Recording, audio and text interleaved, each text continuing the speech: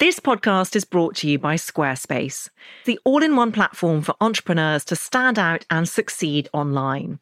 And I know this personally as I use Squarespace for my website and find it so easy to use with plenty of great templates to choose from to make it look super engaging and professional, even for a technophobe like me. And if you need any more encouragement, here are some of the amazing things Squarespace offer. You can start a completely personalised website with the new guided design system, Squarespace Blueprint AI. You can also sell your products and services with an online store.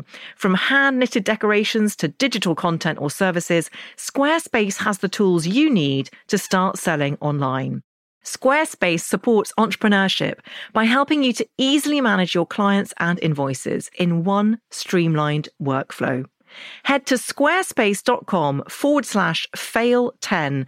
That's fail1010 for a free trial. And when you're ready to launch, use offer code FAIL10 to save 10% off your first purchase of a website or domain.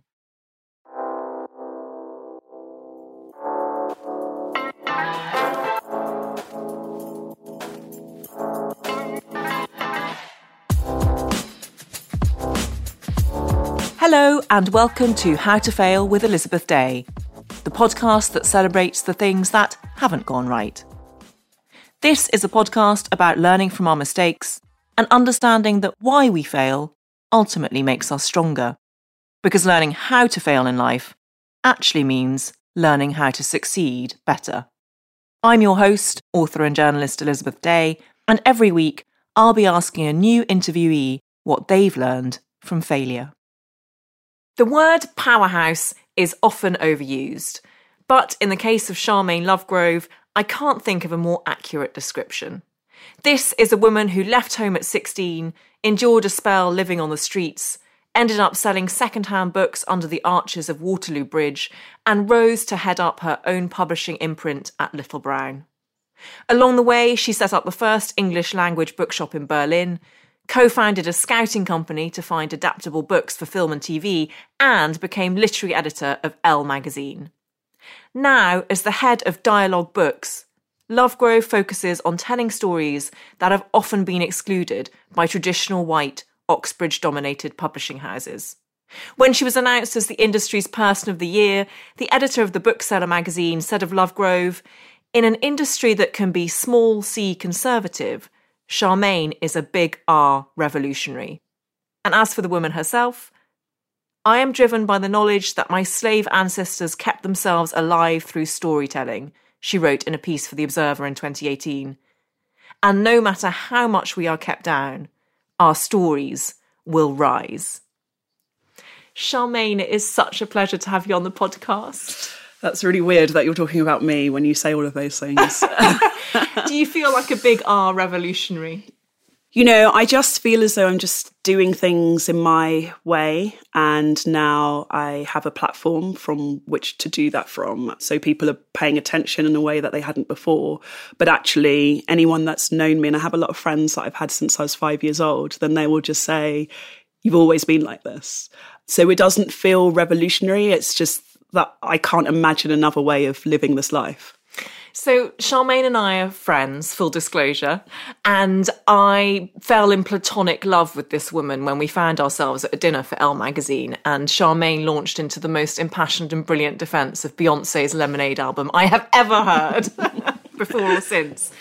You always strike me as someone who is fully comfortable in her own skin and who knows herself. And I mean that as the highest compliment I can give, really. Have you always had that self-knowledge?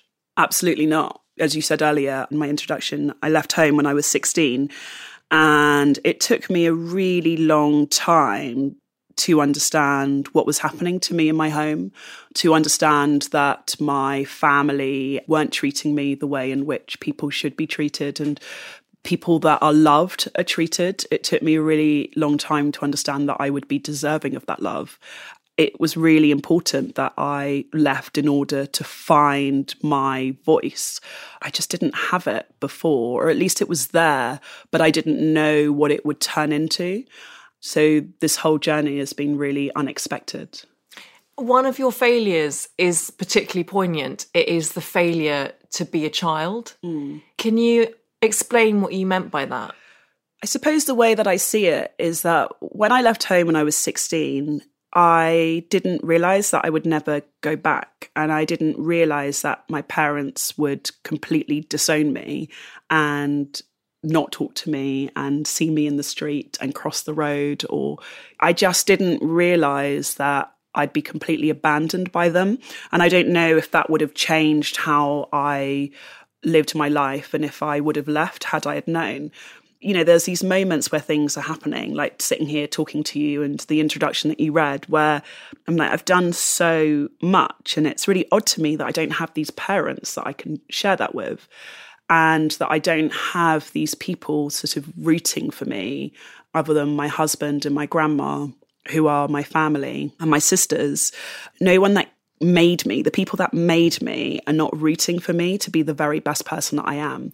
And that's like kind of unbelievable that that's happened. And sometimes I have to constantly remind myself, because my world otherwise I feel very loved and included and part of people's families. And even when you saw me today, you know, you were giving me greetings from your family and your boyfriend. And, you know, that means so much to me, because when I was younger, I see my grandma every day. And she would say, I'd always say to her, did my mum ask for me?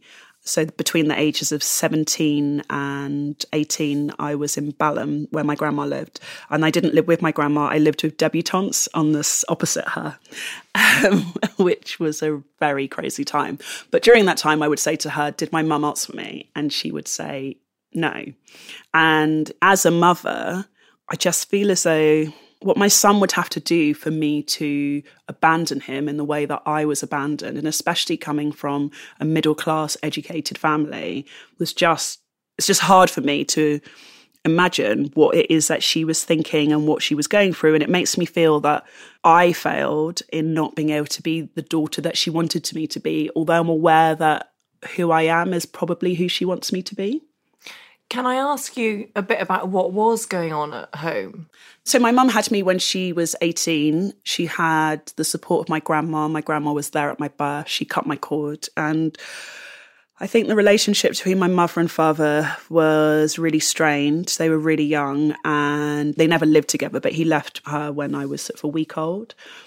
And I'd say my first sort of 9 years were really happy. But as I sort of got into secondary school, and I started asking questions about the world, I think my education, my knowledge, my love for Marx and Nirvana and sort of alternative ways of living was sort of too much for my mum. So she was really physically and mentally abusive towards me. And it just got to a point where I didn't want to be beaten anymore, and I didn't want to be told that I was stupid. And so I refused to allow that to happen, and I left. And when you left, where did you go?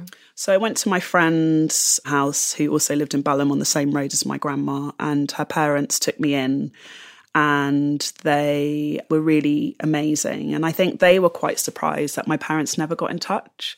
I think they always thought, they knew my mum, they knew that she worked with children, that she had quite a high-powered job working with young people. And I think they just thought that she would respond to them or at least call out to me, and she didn't. So I was there for a year and I did my GCSEs, and then I was living with these debutantes. And then, you know, this really weird thing happens when you're 18, that you become an adult, essentially. For most people, that just means going to university. And for me, that meant that I had to figure out what my life was going to look like and whether or not I could, after finishing my A-levels, whether or not I could go to university. And I knew that I couldn't, because you needed to be funded and you needed money from your parents. I went to live in some hostels, and, you know, the hostels were really rough. You know, it was really rough living in central London, living around Soho. When I'm walking past some of these places today, they're now big office blocks and really shiny. But I remember them being places that were full of heroin addicts and being full of prostitutes. And I was just quite an innocent little girl. And the one thing that was really hard for me was that I didn't have a child and I didn't have an addiction. So they didn't really understand. And I had a well-spoken accent. So they were like, we don't really understand what you're doing here. You just need to go home. You don't belong here. But obviously I couldn't go home. So that's how I ended up sleeping rough, because it just became harder because I no longer had the status of a child. And one of the things that the government does is that if you're in full-time education, then you're not allowed to have housing benefit because education is seen as a job. So I met scores of young people who couldn't go to school. So it's because I was from the background that I was from, I had an understanding of where I wanted to be. Whereas I met hundreds of people who I still see now when I'm walking through the streets of Soho, who are now adults like myself, but they're still on the street. Were you still going to school when you were living in hostels? Yeah, I still went to school. I didn't really tell my school what was happening, but I just knew that education was my only way out. And that if I didn't get an education, then I didn't really know where I'd end up. And because I met so many people where they didn't believe in reading and they didn't believe in books. And it's so interesting now as a publisher that the way in which people roll their eyes, like my colleagues in the wider industry roll their eyes or are very disparaging about people who don't read. I really deeply understand how people don't understand that or don't recognise that books are for them.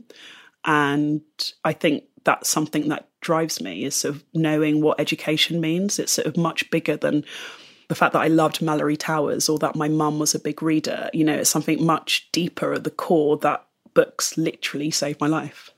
Talk to me about sleeping on the streets. How do you do it? Where do you go?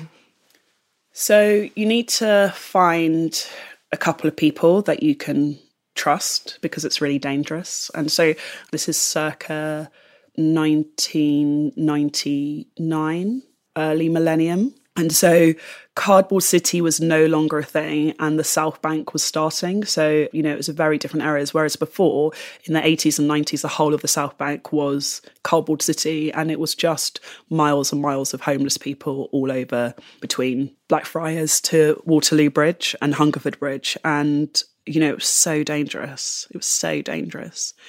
So you had to find people who you could trust, who could look after you. And it was really important for me that they were neither people that wanted to have sex with me or wanted to sell me drugs, because I just watched so many girls, especially, either get into prostitution or get into drugs really quickly. And then you had to just work out where no one would find you. So there was this one place that I slept a few times, which was behind where Barclays Bank and Capital Radio are, near Leicester Square. And there's some bins and it's still there now. And I walk past it now and I'm usually on the way to some meeting about something to do with the kind of work I do. But there's this moment where I'm like, yeah, I slept there.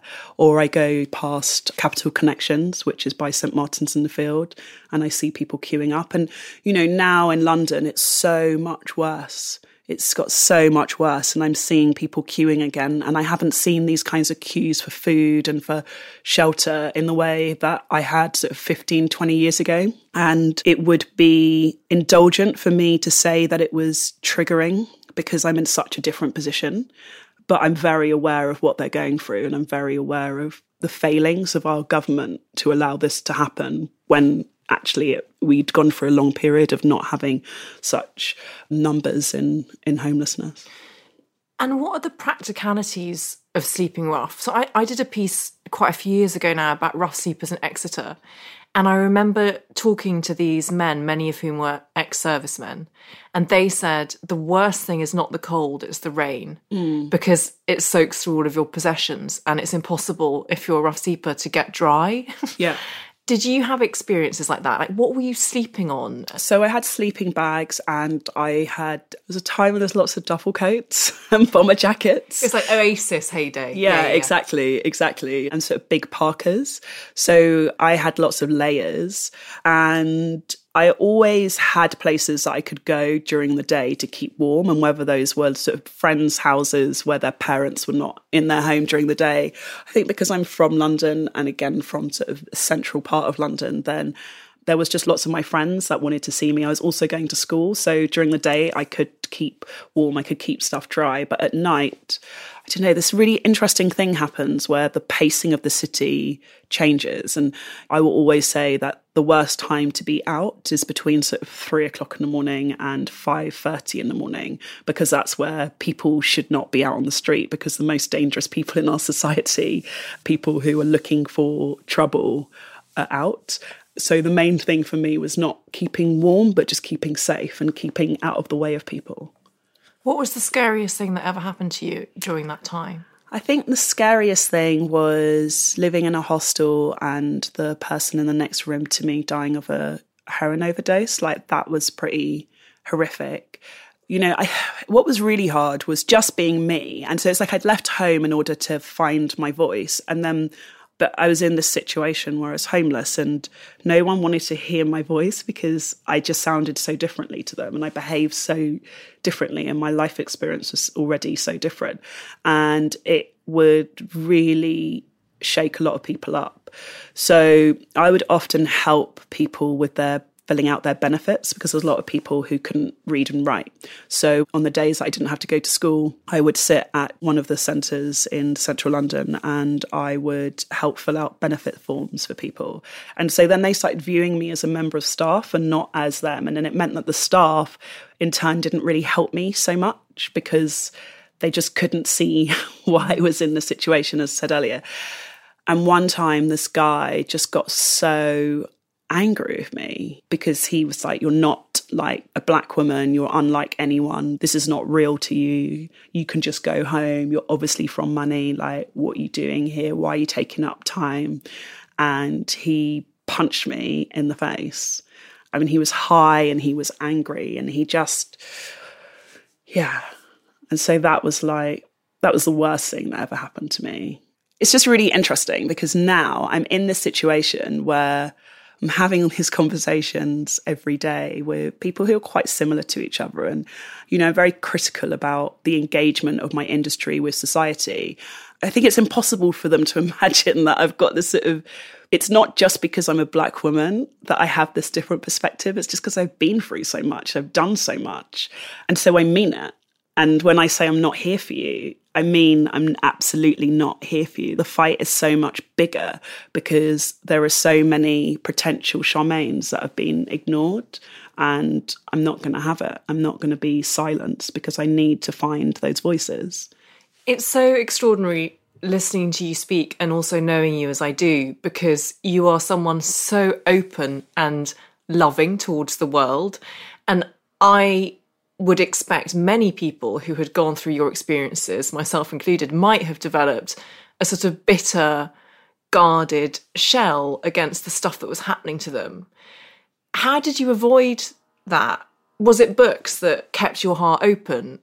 Yeah, as you were saying that, I was thinking, it's the stories. It sounds really cliched, but, you know, one of my favourite books, which I just gave to our former CEO, Tim Healy-Hutchinson, who's been my mentor recently, I just gave him my favourite book, which is called This Blinding Absence of Light by Tahad Ben-Jaloum. And in this book, you have 5 male prisoners in a underground cell in Morocco. And they have a sliver of light, and each man has their own trick, or there's something that they excel at. So one person's really good at telling the time and another person has got really great memories. But there's this one man who's just, his father owned a bookshop in Cairo, and he tells these stories, and he tells the stories of Arabian Nights, and it just sort of weaves through this novella. And when you read stories like that, and you think about the world from a greater perspective, like nothing like that's ever happened to me, but it has happened to other people. And I don't think that there's very much in sort of narrative fiction that happens, which doesn't occur to people. And so the fact that so many story arcs are about personal tragedy and people trying to find their way, and sometimes they don't make it, then I can't feel sorry for myself. And I've read way too much to ever think that my case is isolated. And I've also met so many amazing people. I haven't been lucky because that would mean that, you know, I'm not an observer. Away. Yeah, exactly. I'm not an observer in my life. Like, I have created it. But I am incredibly fortunate that I can tell my story, and I can also change the narrative of what's happening for other people.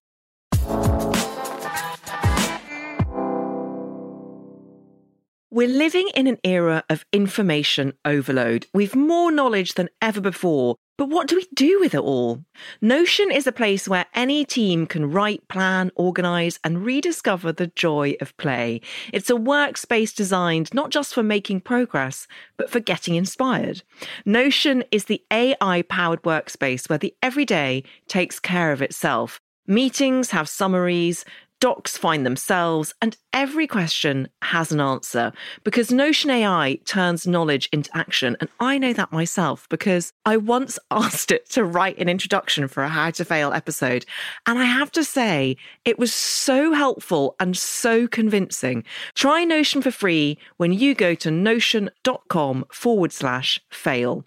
That's all lowercase letters, notion.com/fail, and start turning ideas into action. And when you use our link, you're supporting our show. Notion.com/fail. I'm Rachel Martin. After hosting Morning Edition for years, I know that the news can wear you down.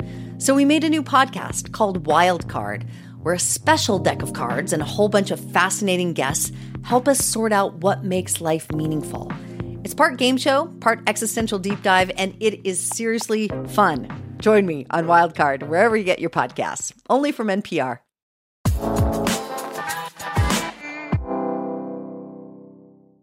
So we'll get on to your second failure shortly, but I'm just really interested in how you got from sleeping rough on the South Bank to selling books underneath the arches of Waterloo Bridge on the South Bank. Yeah, so I used to go there a lot when I was homeless, to the secondhand stalls. And I just got talking to various different stall holders. And I don't know, it's just sort of somewhere that I'd hang out a lot. And I loved it so much. And Adam, who's a good friend of mine, still runs a stall there. It just seemed like a really good idea that I would just run a stall. And at the time I was living on a boat between Chelsea and Vauxhall Bridge. So I started living in Hackney. I'd met someone and we had a relationship and I was living in Hackney. And then when we split up, because this is the thing, is that if you have an address, you can get a job. And because I had an education, then I could get a job. What I needed, what was holding me back was having an address. So I met someone at a squat party in Crystal Palace. I mean, it was just...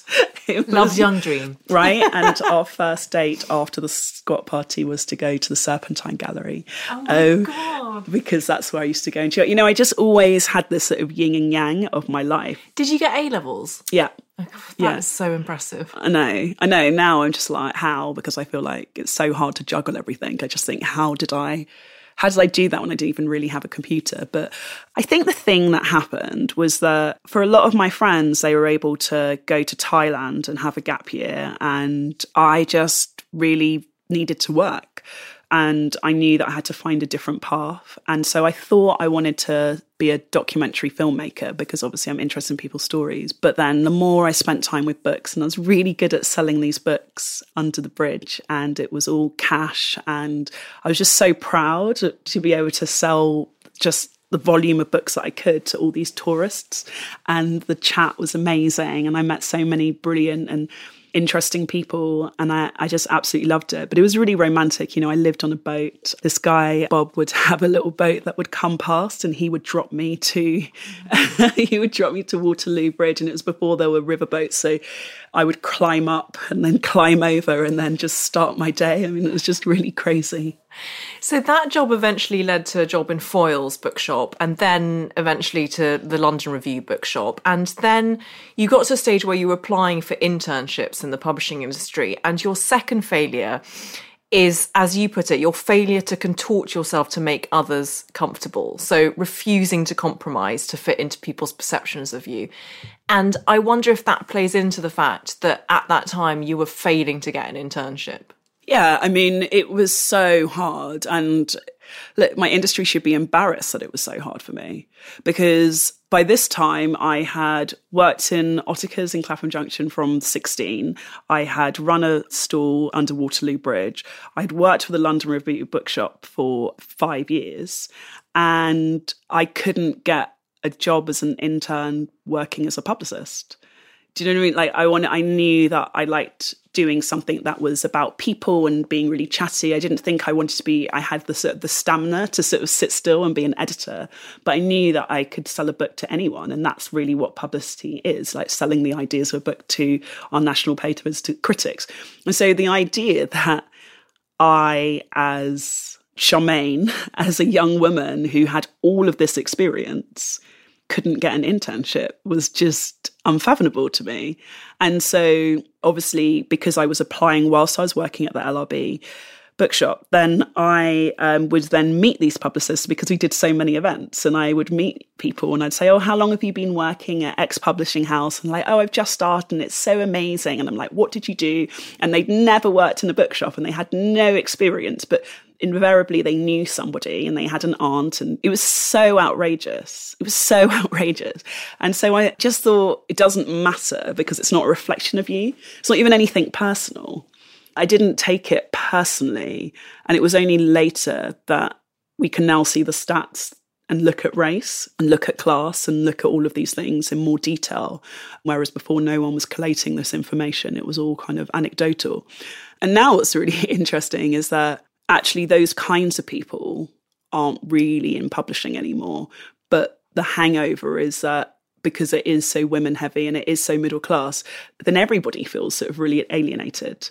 I talk to women about this all the time, and they all feel as though they're not this particular type of person. And then if they are that particular type of person, they also feel as alienated. So the idea that could happen within publishing, which is all about storytelling and embracing difference of ideas, is just astounding to me. How else do you think you failed to conform to other people's perceptions of you more recently? I think it's things like being interested in things outside of what people expect me to be. I'm very much an intersectional feminist, and people expect me to be fully right on about women, about everything. And I'm like, no, like just because you're a woman, it doesn't mean you're right. Or just because you're black, it doesn't mean you're right. Just because you're a person of colour or because you're queer, it doesn't mean that I'm always going to agree with everything that you say. And I get into quite heated debates with people about this, because I believe in the individual and I believe in us being able to do great despite being a white middle-class man that went to Oxford. And I also believe that a woman from Uganda who works in a market also has the ability to be great, and that we hold our own personal standards up to everybody else without really thinking about the nuances of the individual. And so as a black woman, I was brought up by black people telling me that I wasn't black enough. And I'm like, I don't really understand what that means, because I like classical music and because I like reading books and I like literature and very literary titles. Then I've never not for a second of my life been a black woman.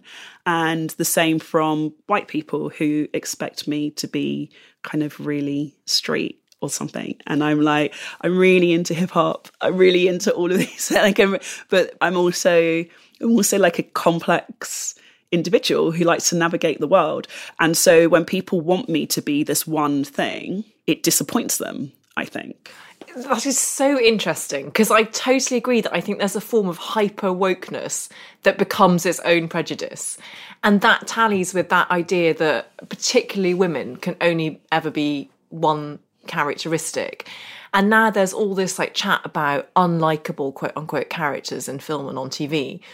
But I feel that becomes almost a box in itself. It's like you can be an unlikable woman, but you can't be a woman who's sometimes unlikable and sometimes likable. Yeah. Sometimes like classical music and sometimes like Dr. Dre. Like it's that thing, it's the multifariousness of women that get sidelined, I think. Absolutely. But also I think of people, again, being intersectional, the idea that I'm not going to raise my son thinking that he has to be one thing, or that it would greatly disappoint me if when he's older, he gets into the world and is himself, and then he is told that just by virtue of being a man, that's a bad thing.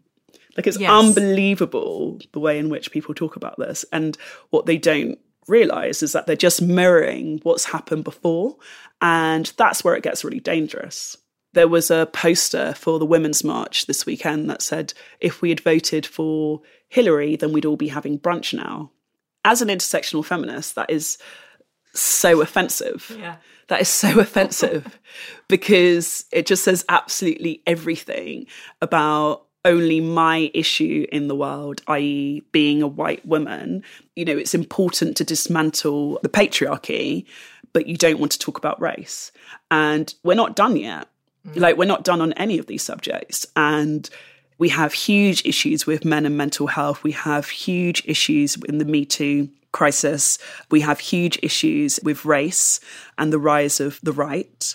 And this idea that you're going to just follow one cause in today's political climate is just unbelievable to me. And to see the volume of people who are prepared to take to the streets on something in their own self-interest, you know, which is why the best poster from the previous year of the Women's March was like, we'll see nice white ladies at Black Lives Matter, yeah? You know, it's like, because you're not... Yeah. And if it's not intersectional, if it's not about providing and creating a society for everybody, then I'm not interested. And I think people are quite surprised by how passionately I feel that. But I'm very proud of being married to my husband, who I love deeply. And I am so excited for the future of my child, who is a boy. But if we're not brave enough as intersectional feminists to stand up and say, I stand with you as men, then I don't really know what kind of... It's not a future that I want to be part of. I love this conversation so much, it's making my heart beat faster.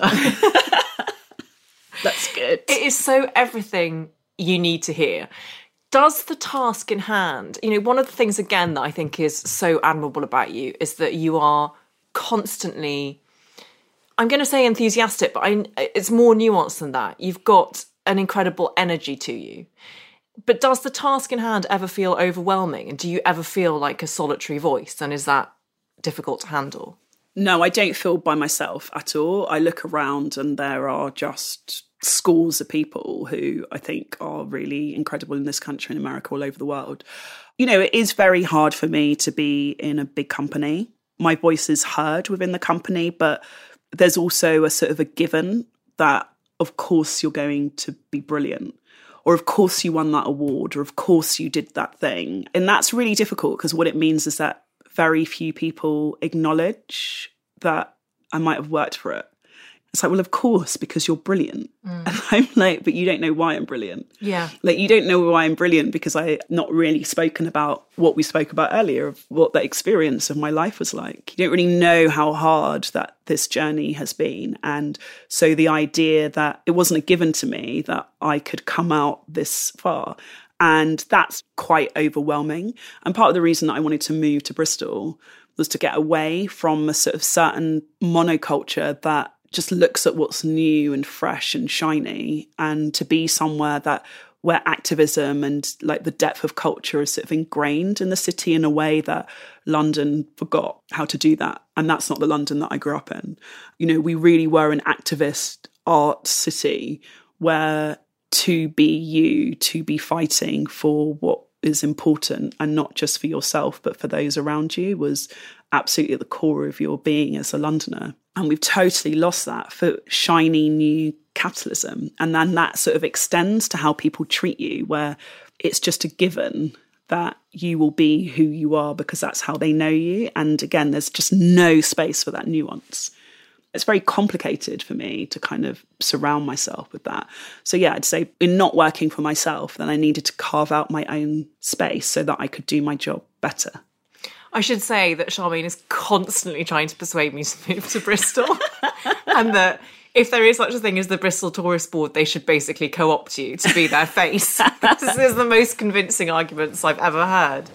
Your third failure, and I'm really glad you chose this because there are so many people who have come on this podcast who've said the opposite. So your third failure is failure to be a perfectionist, whereas a lot of my previous guests have spoken about the fact that they are perfectionists and that being an exhausting mechanism by which you fail to control your life.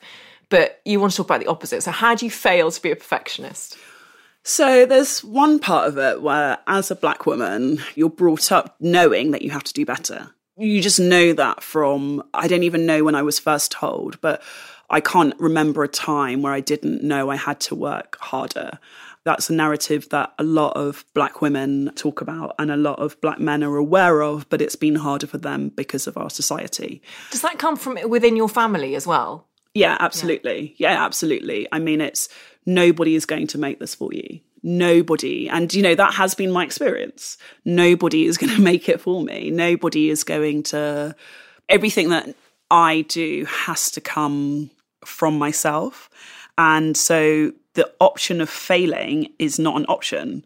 I suppose a way of saying it is that failing would have meant that I'd still be on the street. And that wasn't an option. And so what it's meant, the way to get out of all these things for me and the way to move forward is to not sweat the small stuff. I just don't sweat the small stuff. And so it means that I have an understanding that even if something's unfinished, even if I haven't achieved everything that I want to achieve with something, then I kind of have to know when I'm done. I think about this all the time because I actually lived in Bristol when I was 18 for 6 months because I wanted to work in production. So I sort of moved around. I must have been 21. But I moved to Bristol for 6 months because I thought I wanted to work in production and there weren't enough production companies, so I moved back. But there were these little shops that I worked in that are still there, the sort of independent clothes shops. Sometimes I walk past them now and I just say, how did you know you weren't supposed to be there? You could still be working there. Or sometimes I go to bookshops that I've worked in and there are still people that work there. And I was like, how did you know that you could have propelled forward? And I think because I'm not a perfectionist, I sort of know when something's done. So I'm able to let go and I don't sweat the small stuff and I just keep moving forward. But then you have this whole celebration around perfectionism and I'm like, I am so far from that. I am so far from being capable of perfection. And does that make itself felt in your home life as well, like being a mother? There's that sort of famous scene in the Alison Pearson novel, I don't know how she does it, where she just buys like mince pies from the supermarket and scatters icing on it and pretends that they're homemade. I mean, that is a specific, talking about middle-class white privilege, that's a specific demographic and it's a trivial example, but do you acknowledge that some things have to give in either work or home? Yeah, absolutely. And I've never made my son a cake. My mother-in-law's really good at it, so she's made his birthday cakes. And I have been known to be the mum that's had caterers meet her outside of the bake sale. Because I'm just like, everyone loves a conditor and cook cake, and I don't have time or inclination to be able to make that. And so, yeah, like, don't at me. Do you know what I mean? I'm just like, but don't you really appreciate it? And they deliver to the school gates? Yeah. Oh my God. Yeah, because it's an address, so you can get it delivered. And so, and I have been known... It's how we discovered that you can get delivery to the park. And, I'm just like, I am here, but if you want me here, then that means that I can't do that bit, the catering bit. I have had picnics where I've picked up massive hampers from Dalesford. It's like, I come correct, but I'm not going to do the actual work. I'm so happy to work out what my forte is. Wait, you can Deliveroo to the park? Yes. This is going to change my life. You didn't know you can Deliveroo to the park. You sat in the park and you're like, okay, we need pizza or Wagamama or whatever. And then they just they can deliver it. And you're like, I'm here because this is the dot. It's like... Oh my gosh. Before Christmas, I did Deliveroo a baked potato. And I'm still happy with that life choice. I actually couldn't believe you did that. But I'm not judging. I just couldn't believe it. Oh dear. But I've had to work out what it is that I can do and what I can't do. And it definitely, as a parent, one of the things that makes me feel bad is that I'm aware that I'm really good at organising what we're doing. I'm really good at coming up with the ideas. And then my husband tends to execute because he's around more.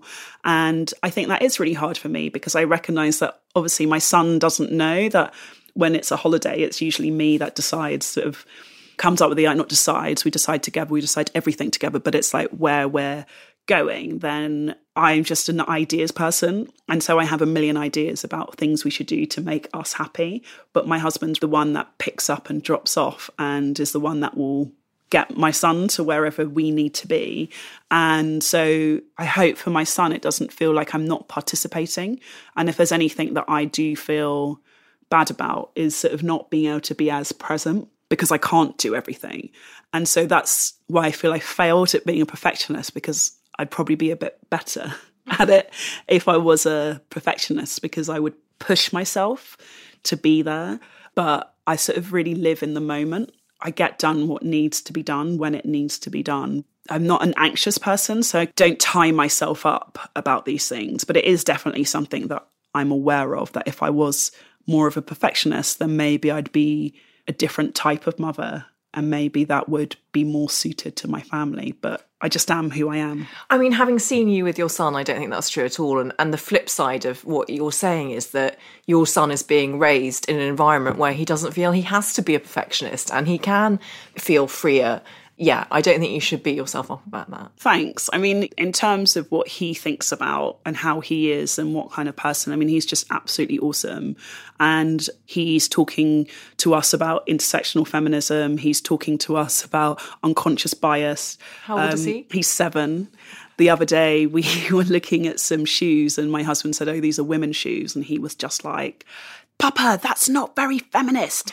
What if men wanted to wear them? You're excluding men from wearing these shoes." And I was just like, listen, You know what? You should be having that conversation. We should be thinking about why we have men's sections and women's sections. And if you're going to call it out, call it out. And I do recognise that discourse, it's coming from him, because it's in the right context. And I think context is really important to understanding, to gauge how much somebody understands. And I get that he does get it from his own world. And I do recognise that some of that comes from me. But actually, if he wasn't interested, trust me, he wouldn't be talking about it. But he is very much on this beat with me. So, final question, because you are the best person at giving book recommendations, and I know that there are lots of avid readers who listen to this podcast.